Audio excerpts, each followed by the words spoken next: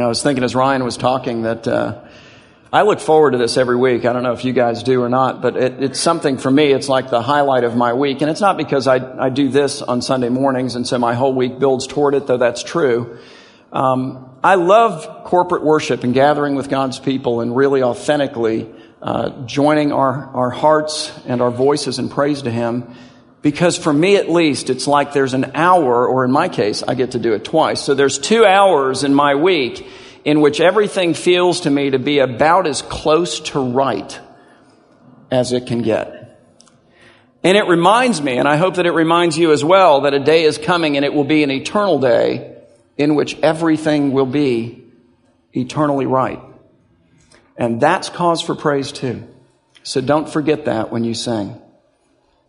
All right, well, one of the things that's always amazed me is I've looked back, not just at the advent, the coming of Jesus, but also at the advent of His gospel in this first century Christian church that we're studying in the book of Acts and that we're learning to live life as mission from, is all of the things that God put into place to prepare the world for the really rapid spread of the gospel. It seems to me, as I look back with the benefit of hindsight, that God had the world all teed up. He really did.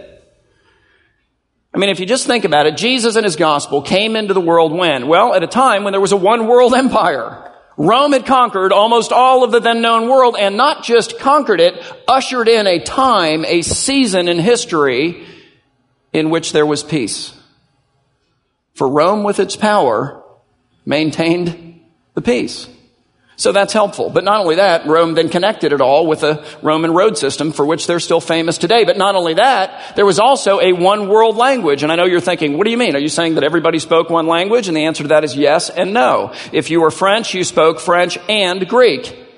If you were German, you spoke German and Greek. If you were, from Italy, you spoke Italian and Greek. Everybody spoke Greek in addition to their native tongues. Why? Because in the providence of God, before Rome conquered the world, the Greeks did.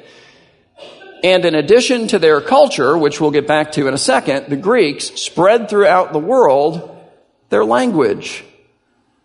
It was the lingua franca. It was the language of the people. So if you're thinking about this then, God has teed up the world, has He not? Because here's the deal. His gospel comes into the world at a time where you could travel anywhere in the world. No borders. No problems. No conflicts. You could travel on the road system. That's sweet, right? And no matter where you went, you could communicate with the people. Striking. It's remarkable. But the Lord did more than that. He not only prepared the world and teed it up for His gospel practically, He prepared it spiritually as well. In other words, He cultivated in the hearts of the people in the world a readiness for this message. And for many people, He did that through the Old Testament scriptures. And if you think about this study of the book of Acts that we've been doing so far, okay, we're in chapter 11. Well, up until today, the only people who have received the gospel are people who already knew at least some part of the Old Testament and who were already, at least in some way, shape, or form, looking for its Messiah. So it's gone forth to the Jewish people. They had the Old Testament, the Hebrew scriptures. They were looking for the Messiah. It's gone forth to the Samaritans. They had at least the first 5 books of the Old Testament. They signed off on that. They too were looking for a Messiah. It's gone to the Ethiopian eunuch. You're like, aha, he's from Africa. He's a Gentile. And he's awesome, isn't he? Do you remember his story? Why does he come 800 miles to Jerusalem? Because he knows the Old Testament. And whether he realized it or not, he's looking for its Messiah. He's looking for salvation. He's looking for forgiveness. In fact, when Philip, as you'll recall, meets with him in the desert road, what is he reading? He's reading the scroll of Isaiah. And where is he? Isaiah 53, which speaks uniquely of the sufferings, death, burial, and perhaps even resurrection of Jesus.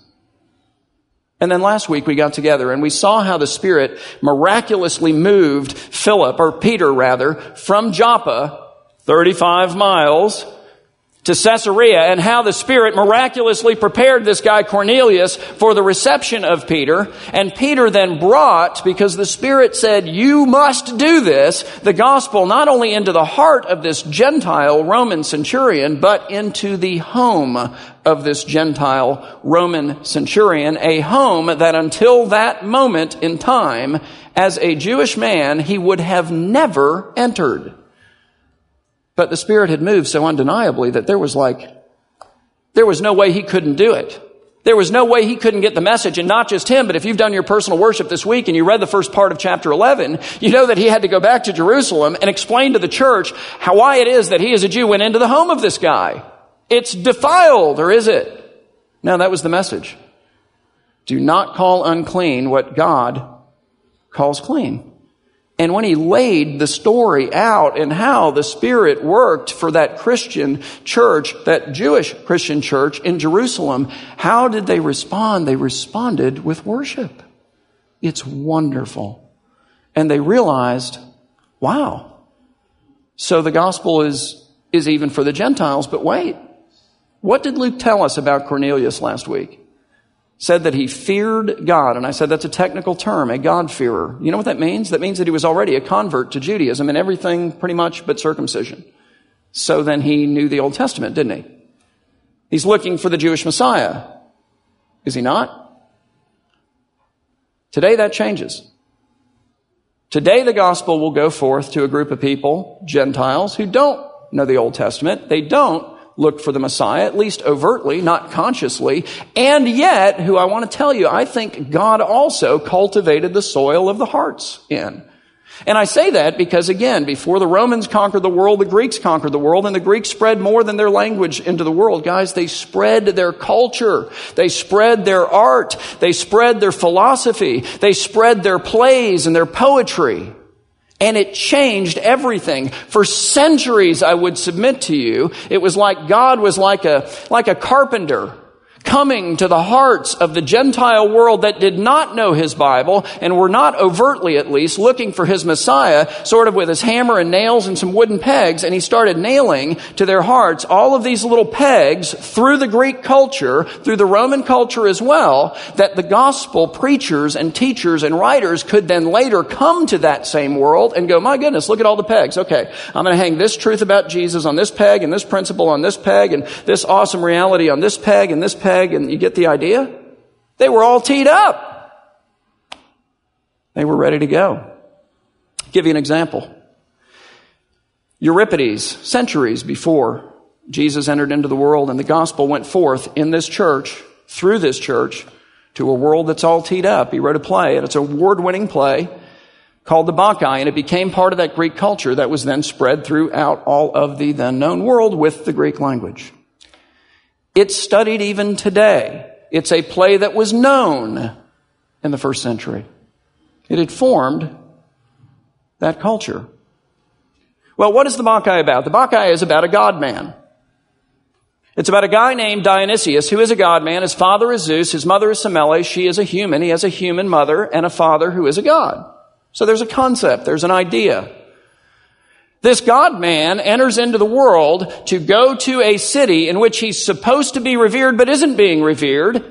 And he goes to the city to find out why he's not being revered. And he goes to the city disguised as a man. In fact, he says, to these ends, meaning to this investigation, to these ends of investigating this, I have laid my deity aside and I go disguised as a man. And when he arrives, he's arrested, he's humiliated, and he's abused, and he voluntarily submits to the whole of it. At the end of the story, he pours out his wrath for the sins of all the people in that city on one guy named Pentheus, who at the end of the story finds himself trapped in a tree, surrounded by women, one of which is his mother.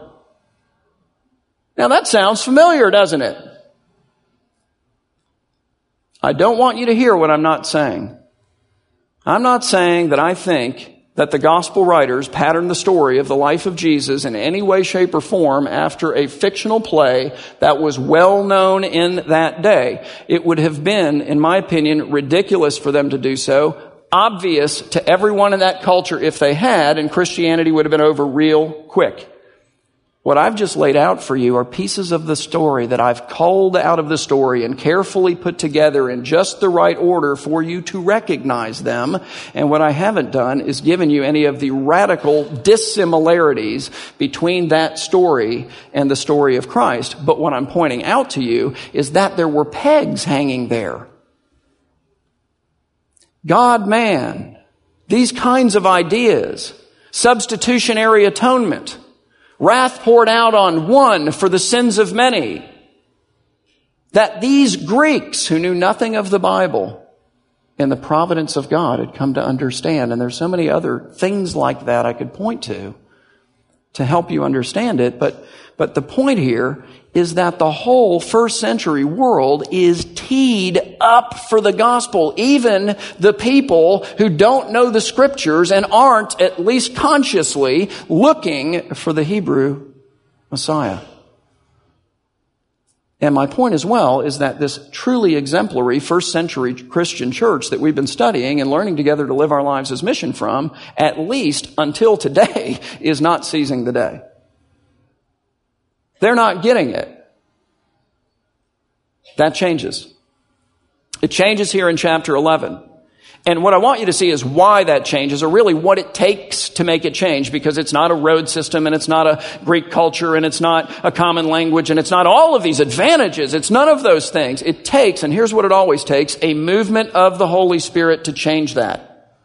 To make them stand up and seize this remarkable opportunity for God's kingdom. And so my bottom line for today is this: the mission requires the encouragement of the Spirit. And He encourages us, by the way, directly as He directly interacts with our lives. We saw that last week with Peter. It's remarkable.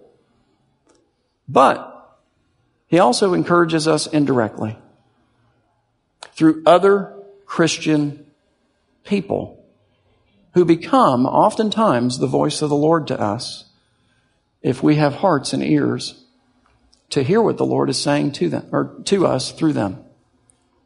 That's the part I want to focus on as we pick up our study today in Acts chapter 11, beginning at verse 19, where Luke says this, and it takes a little explaining, so hang with me, okay? He says, now those, meaning the Jewish Christians who were originally part of the Christian church in the city of Jerusalem. That's where it all started, as you'll recall.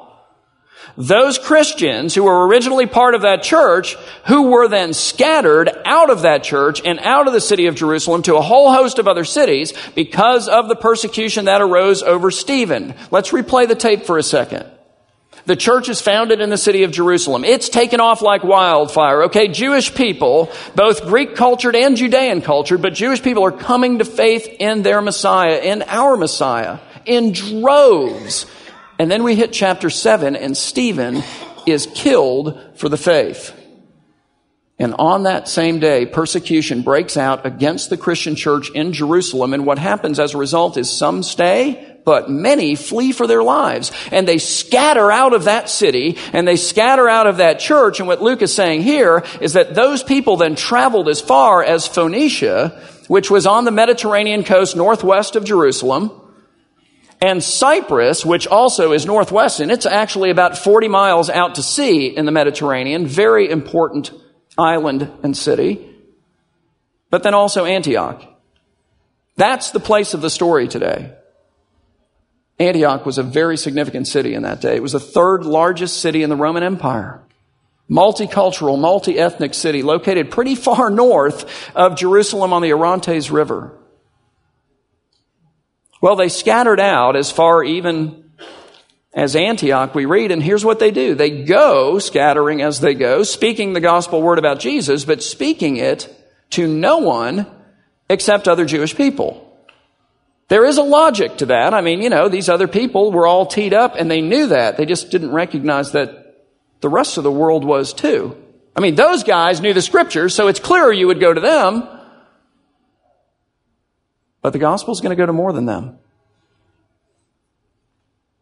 And that's what Luke says next. He says, but there were some of them, men, and it's important, not from Jerusalem or Judea.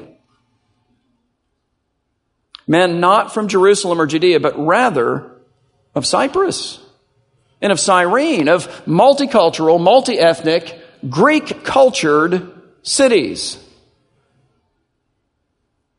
who on coming to the multi-ethnic, multicultural city of Antioch, for the first time in church history, spoke the gospel to the Hellenists also, meaning to these Greek-speaking, Greek-cultured Gentiles who, unlike Cornelius, are not already converts to Judaism. They're not already conversant with what we would call the Old Testament. They don't already know what the expectations of the Messiah were or weren't. And they weren't necessarily, at least overtly, consciously, looking for him. But notice now what happens. And a great number of those people who believed turned to the Lord. Why? Because the hand of the Lord was with them. The hand of the Lord was with these preachers to that class of Gentiles, which really represented the rest of the world.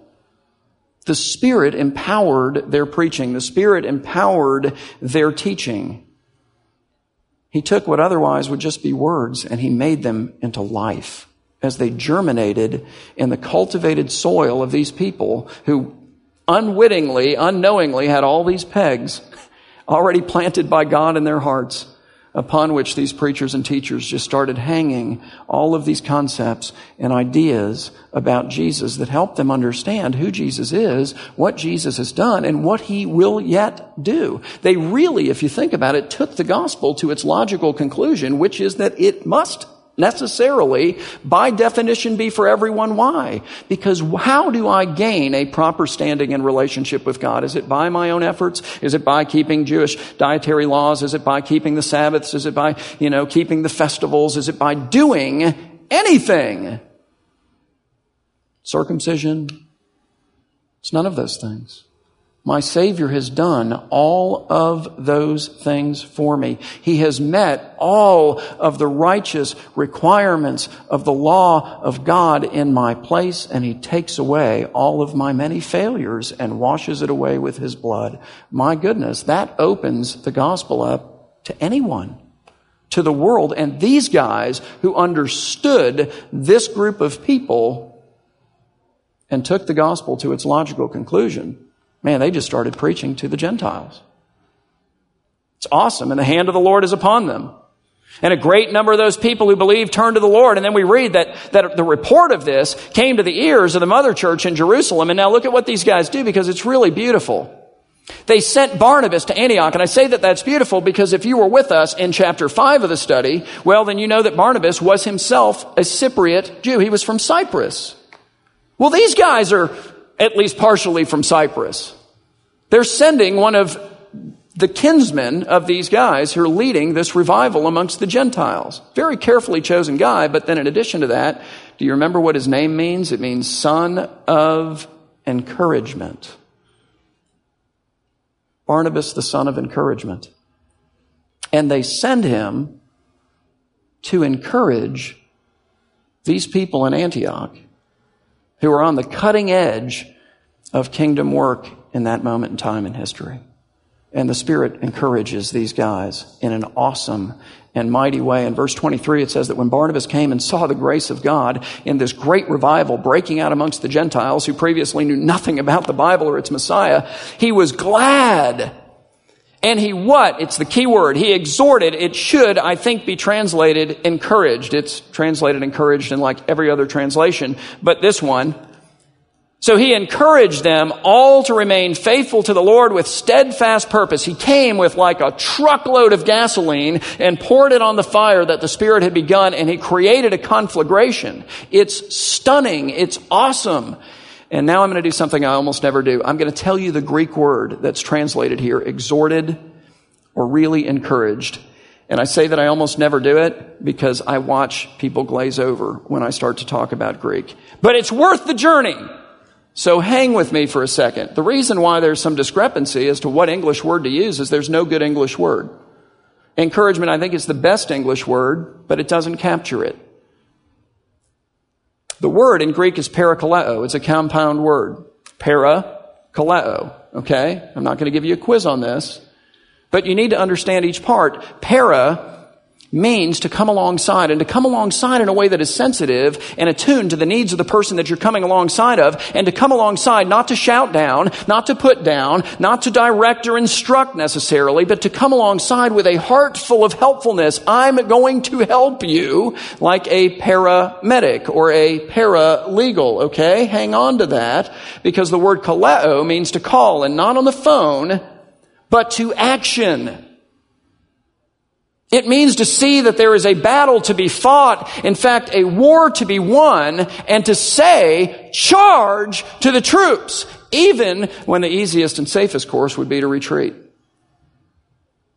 So what kind of encouragement does Barnabas bring? Does the Spirit through Barnabas bring? What is that? What does it look like? Well, it's the encouragement of a godly, mature Christian man whose heart is tender toward God's people, who comes alongside God's people as an enabler, as an encourager, as a helper, one who is attuned to the people, sensitive to the needs of the people on the one hand.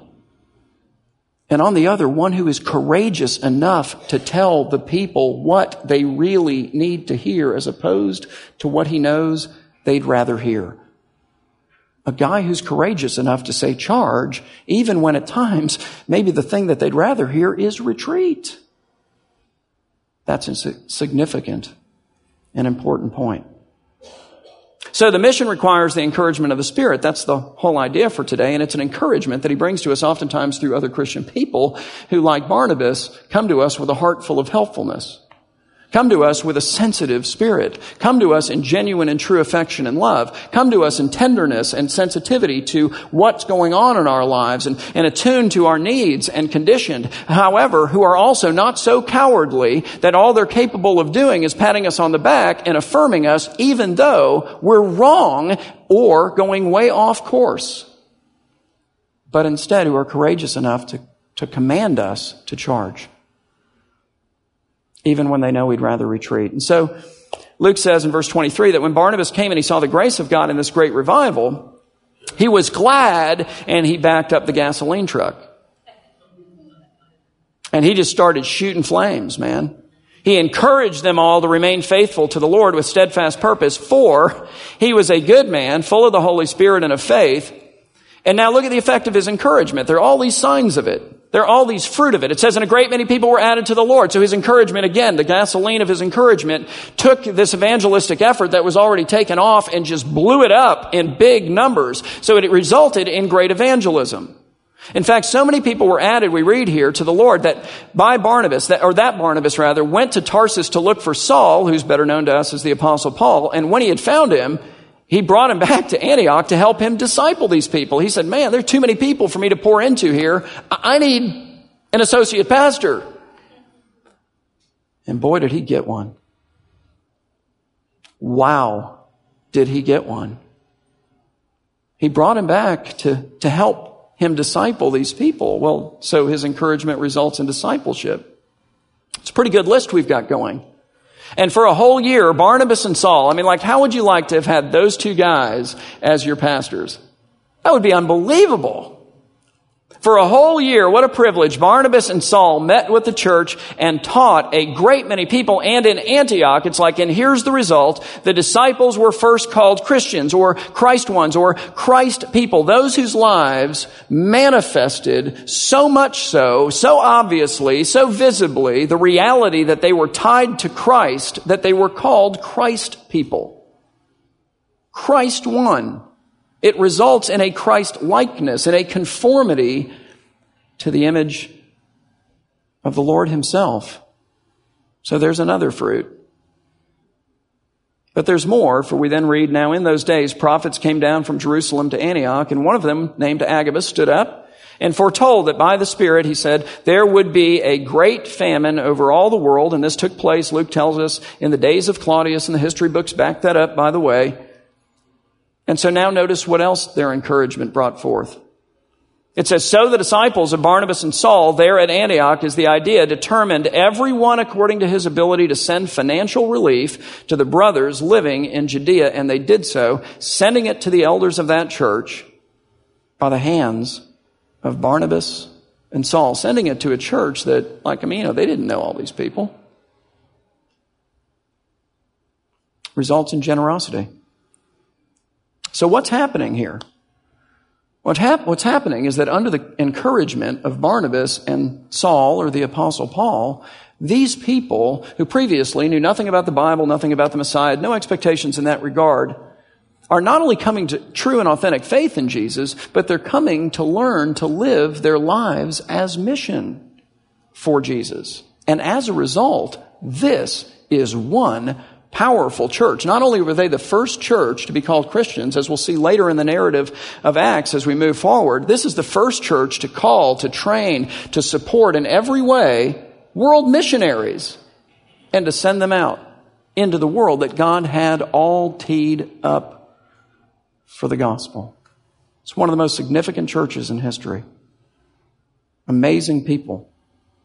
Look, the mission requires the encouragement of the Spirit, which is an encouragement that He often brings to us through people like Barnabas. They're tender people. They're sensitive people. They're attuned to our kind of unique needs people. And they're courageous people. They tell us what we really need to hear versus what they and we know that they know we'd really rather hear. And oh, do we need those people today? Because I'll tell you, I think that our world is all teed up for the gospel, and not just technologically, though that's obvious. Our world's gotten a lot smaller, hasn't it? I think it's teed up spiritually too. I think that we've transitioned, at least in Western society, I think that we've transitioned from a people who look to science and reason for all the answers for all of our questions in life to a people who have realized that science and reason really don't have all the answers to all the questions that we have in life. In fact, they leave us quite wanting on the most significant of them. And so we've traveled, I think, from being a not very spiritual society to being an incredibly spiritual society, but not an incredibly spiritual society that's showing up in Christian churches looking to find their answers in Christ. And why? I don't know that I have a complete answer, but I think part of the reason is because Christ's people don't look like Christ ones to this culture. Our lives are not so manifestly and clearly evidence of His reality, of His character, of His nature, of His selflessness, that they think, you know what, I think those folks have an answer to something that maybe nobody else has. Or let me put it differently. I think we need to do a better job by the power and encouragement of the Spirit. It takes the movement of the Spirit to do it. In living our lives as mission. And that's what we've been focused on all year. So, for example, we've said that if life is mission, then marriage is mission. And you've heard me say this. It's something that we need to do differently from the rest of the world. Why? Because it would be really beneficial to us? Yes, it would. And that's absolutely the wrong reason. It's about the mission. That's why. So that the rest of the world notices that there's something different. And when they ask us about this something different, because they share a concern about this thing, then we can introduce them to the difference. And that difference isn't me or you, it's Jesus. It's huge, but it's very difficult to do this if you don't have a Barnabas in your life, whom you are purposefully and intentionally transparent with, who you know loves you and is looking to help. It's hard not to listen to a person like that. It really is. And who's courageous enough to point things out and to lead you to the cross and to call you to a greater level of obedience, not just for your benefit, though you will benefit, but for the benefit of the gospel, for the benefit of the Lord, for the benefit of the world that needs to see this done better. Jesus is the issue. We've said that if life is mission, then business is mission. Okay, again, something we need to do differently. So the world notices. All right, but here's the problem. We, all of us, do business in a world, in a society, in a culture, in a city that values and promotes and even expects you to be dishonest. It rewards dishonesty. Here's how you know if the guy sitting across the table from you, whom you're negotiating something with, is lying. His lips are moving. It's about that simple. It really is. You expect that he's lying. He expects that you're lying. And here's the deal. If you don't lie, he might take advantage of you. And you might lose money. But you might in the end gain a convert or two along the way. And look, when life is mission, that's the point. That's the goal. But that is a lonely mission. And you're not going to be able to do it very well without a Barnabas, at least not on a consistent basis, without somebody who you're transparent with and they can see and speak into that part of your world, your ethics, your business. It's a big deal. Then, of course, if life is mission, then sex is mission. You got to throw that one out all the time because it's all the time on TV. It's all the time around us. It's all the time. It's like one of the singular biggest issues that we deal with. We live in the most hyper-sexualized culture that I think has ever existed. It's going to continue to become more and more hyper-sexualized, not less and less hyper-sexualized. And honestly, this point applies to every single one of us here in this room. But frankly, as a dad, when I think about this, I think about our kids. I think about what they're growing up in and what they're exposed to. My goodness, they don't have to look any further than their phone to find it. And they don't even have to go looking for it. It comes looking for them. It comes looking for me. It comes looking for you. And yet, and please hear this, for the sake of Jesus, we and they are called to sexual purity. That is a very important point. If we're coming to our kids and trying to scare them into sexual purity by saying, there are things these called STDs, and you don't want any of these, let me show you some pictures. We're going to, that doesn't work. Sexual purity is not about avoiding STDs or avoiding unplanned pregnancies or avoiding any of the real hurt and regret that a lot of us live with because of this area of life. It's not. It's about Jesus. Every area of life is about Christ, and we need to fall in love with Him, and they need to fall in love with Him, and then through radical self-denial and sacrifice, we and they need to say that He means more to us, and He's more satisfying than sexual self-fulfillment. And then I'll tell you what else we need to do. When they fail, and they will, most of them, just like most of us, and we had it easier, we need to come to them with that same Savior and help them to treasure His blood and His gospel and His sacrifice. And we need to come as broken parents to broken children, as broken friends to broken friends, as clay pots, all of us cracked in different places, with great humility and help. And then lastly, if life is mission, then money is mission. It's the currency of this world. It's the lingua franca of our day, the language of the people. And the world needs to see us genuinely value and use it differently. That's an attention getter. And it's about Jesus. That's what it's about. It's about His mission. I may have shared this story with you. One of the disadvantages of doing this pretty much every week is I don't remember what I've said. So if you've heard it, just bear with me. But Bill Hybels, who's a pastor near the Chicago area, tells a story about a guy in his church who had the gift of making money. And that is a gift that some people have and everyone else prays for, right? I mean, just be honest. You want that gift. And very few of us actually get that gift. And this guy had that gift. And he was very generous with his money. I mean, all along the way, he would be a level 1 giver. He would tithe his money. He'd give his 10%, and then he'd give beyond that. He'd give to this and he'd give to that, and this building project and these missionaries and this cause and all of these different things. He spread it around very liberally as the Lord directed. But eventually, because he's so good at it, he had so much that he said, my goodness, I can retire. My kids can retire. I mean, I don't need to do this anymore. He retires and enters into the life that he had planned for himself.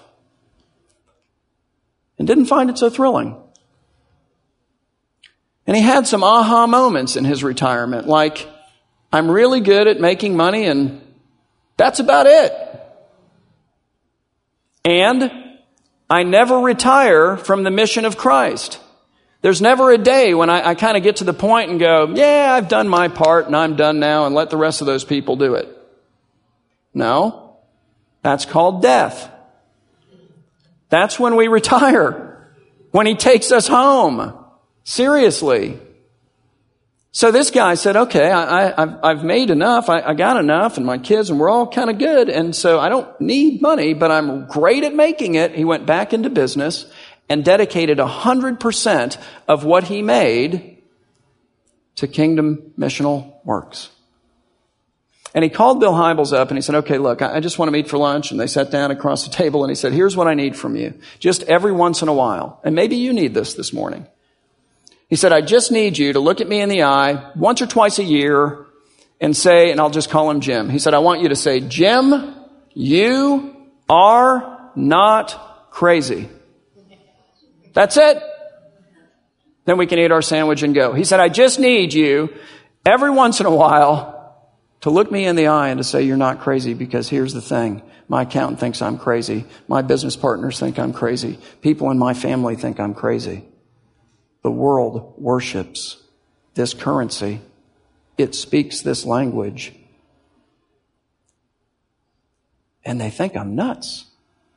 What is he asking his pastor to do for him? He's saying, be a Barnabas to me, man. In this area of my life, I need for you to just be the voice of the Lord to me every once in a while, to keep me on track, that I might use the gift that God gave for me or to me in ministry for His purposes with the kind of zeal that I need to use it, with the kind of consistency that I need to use it, that I might develop it and throw myself into it the way that I need to until my race is run and my days are done. So be a Barnabas to me. Because here's the deal. The world's all teed up, waiting for us to learn how to live our lives as mission. But it requires the encouragement of the Spirit, the encouragement that comes through people like Barnabas. So I have an assignment for you this week. Like before next Sunday, this is the deal. If I come up to you next Sunday, I'm not going to ask you about this, so you don't need to stay home if you blow it this week. But I would love it if next Sunday you came to me and said, okay, here's the person. Between now and then, find your Barnabas. Look for that spiritually mature man or woman. Someone that you can trust. Someone whose spirituality and walk with Christ you've witnessed and admire. Not a perfect person. You're not going to find that person. And Barnabas isn't that either. But someone whose heart you know is true, who you invite, you empower to come alongside of you. And you invite and empower them by deciding and committing to be purposefully transparent with them and letting them into your world. We live in a culture that, we're increasingly growing isolated. We don't have to go much further than a computer for anything that we need at this point. This is not that kind of relationship. Invite them in and allow them to tenderly, to helpfully, to sensitively, in a way that shows an attunement to who you are and where you're at and what your needs are, to speak the truth to you in love, to tell you what you need to hear, not what you want to hear, what you need to hear. Someone courageous enough to cry charge in whatever area of your life for the gospel.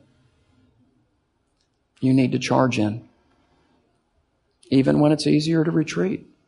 And they know it, and you know it. That, folks, is a valuable friend. Valuable to you, but more importantly, valuable to the kingdom. Valuable to the world. All right? Simple, at least conceptually, isn't it? Let's pray. Our Heavenly Father, Lord, we praise you for your Holy Spirit. God, we thank you for the Spirit who has awakened in our hearts faith, who has awakened in our hearts conviction, who awakens in our hearts the reality of who we are and our need for our Lord. He awakens in our hearts, Lord, as we come to His Word, as we grow in our relationship with you, greater and greater and greater images of the beauty and of the treasure who is Jesus.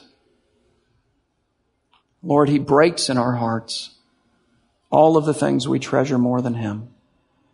Spirit, do your work in us as individuals, as families, as men and women, as husbands and wives, as sons and daughters, as friends, and as a faith family and as a church.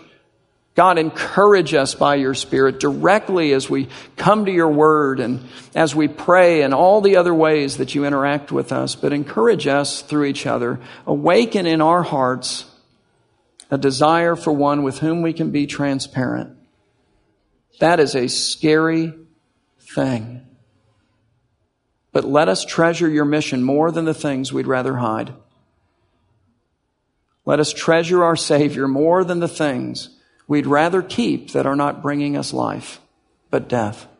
Bring each one of us, Lord, at least one Barnabas. At least one. And do it not just for our benefit. Do it for your glory and the good of your mission in this world. In Jesus' name, amen.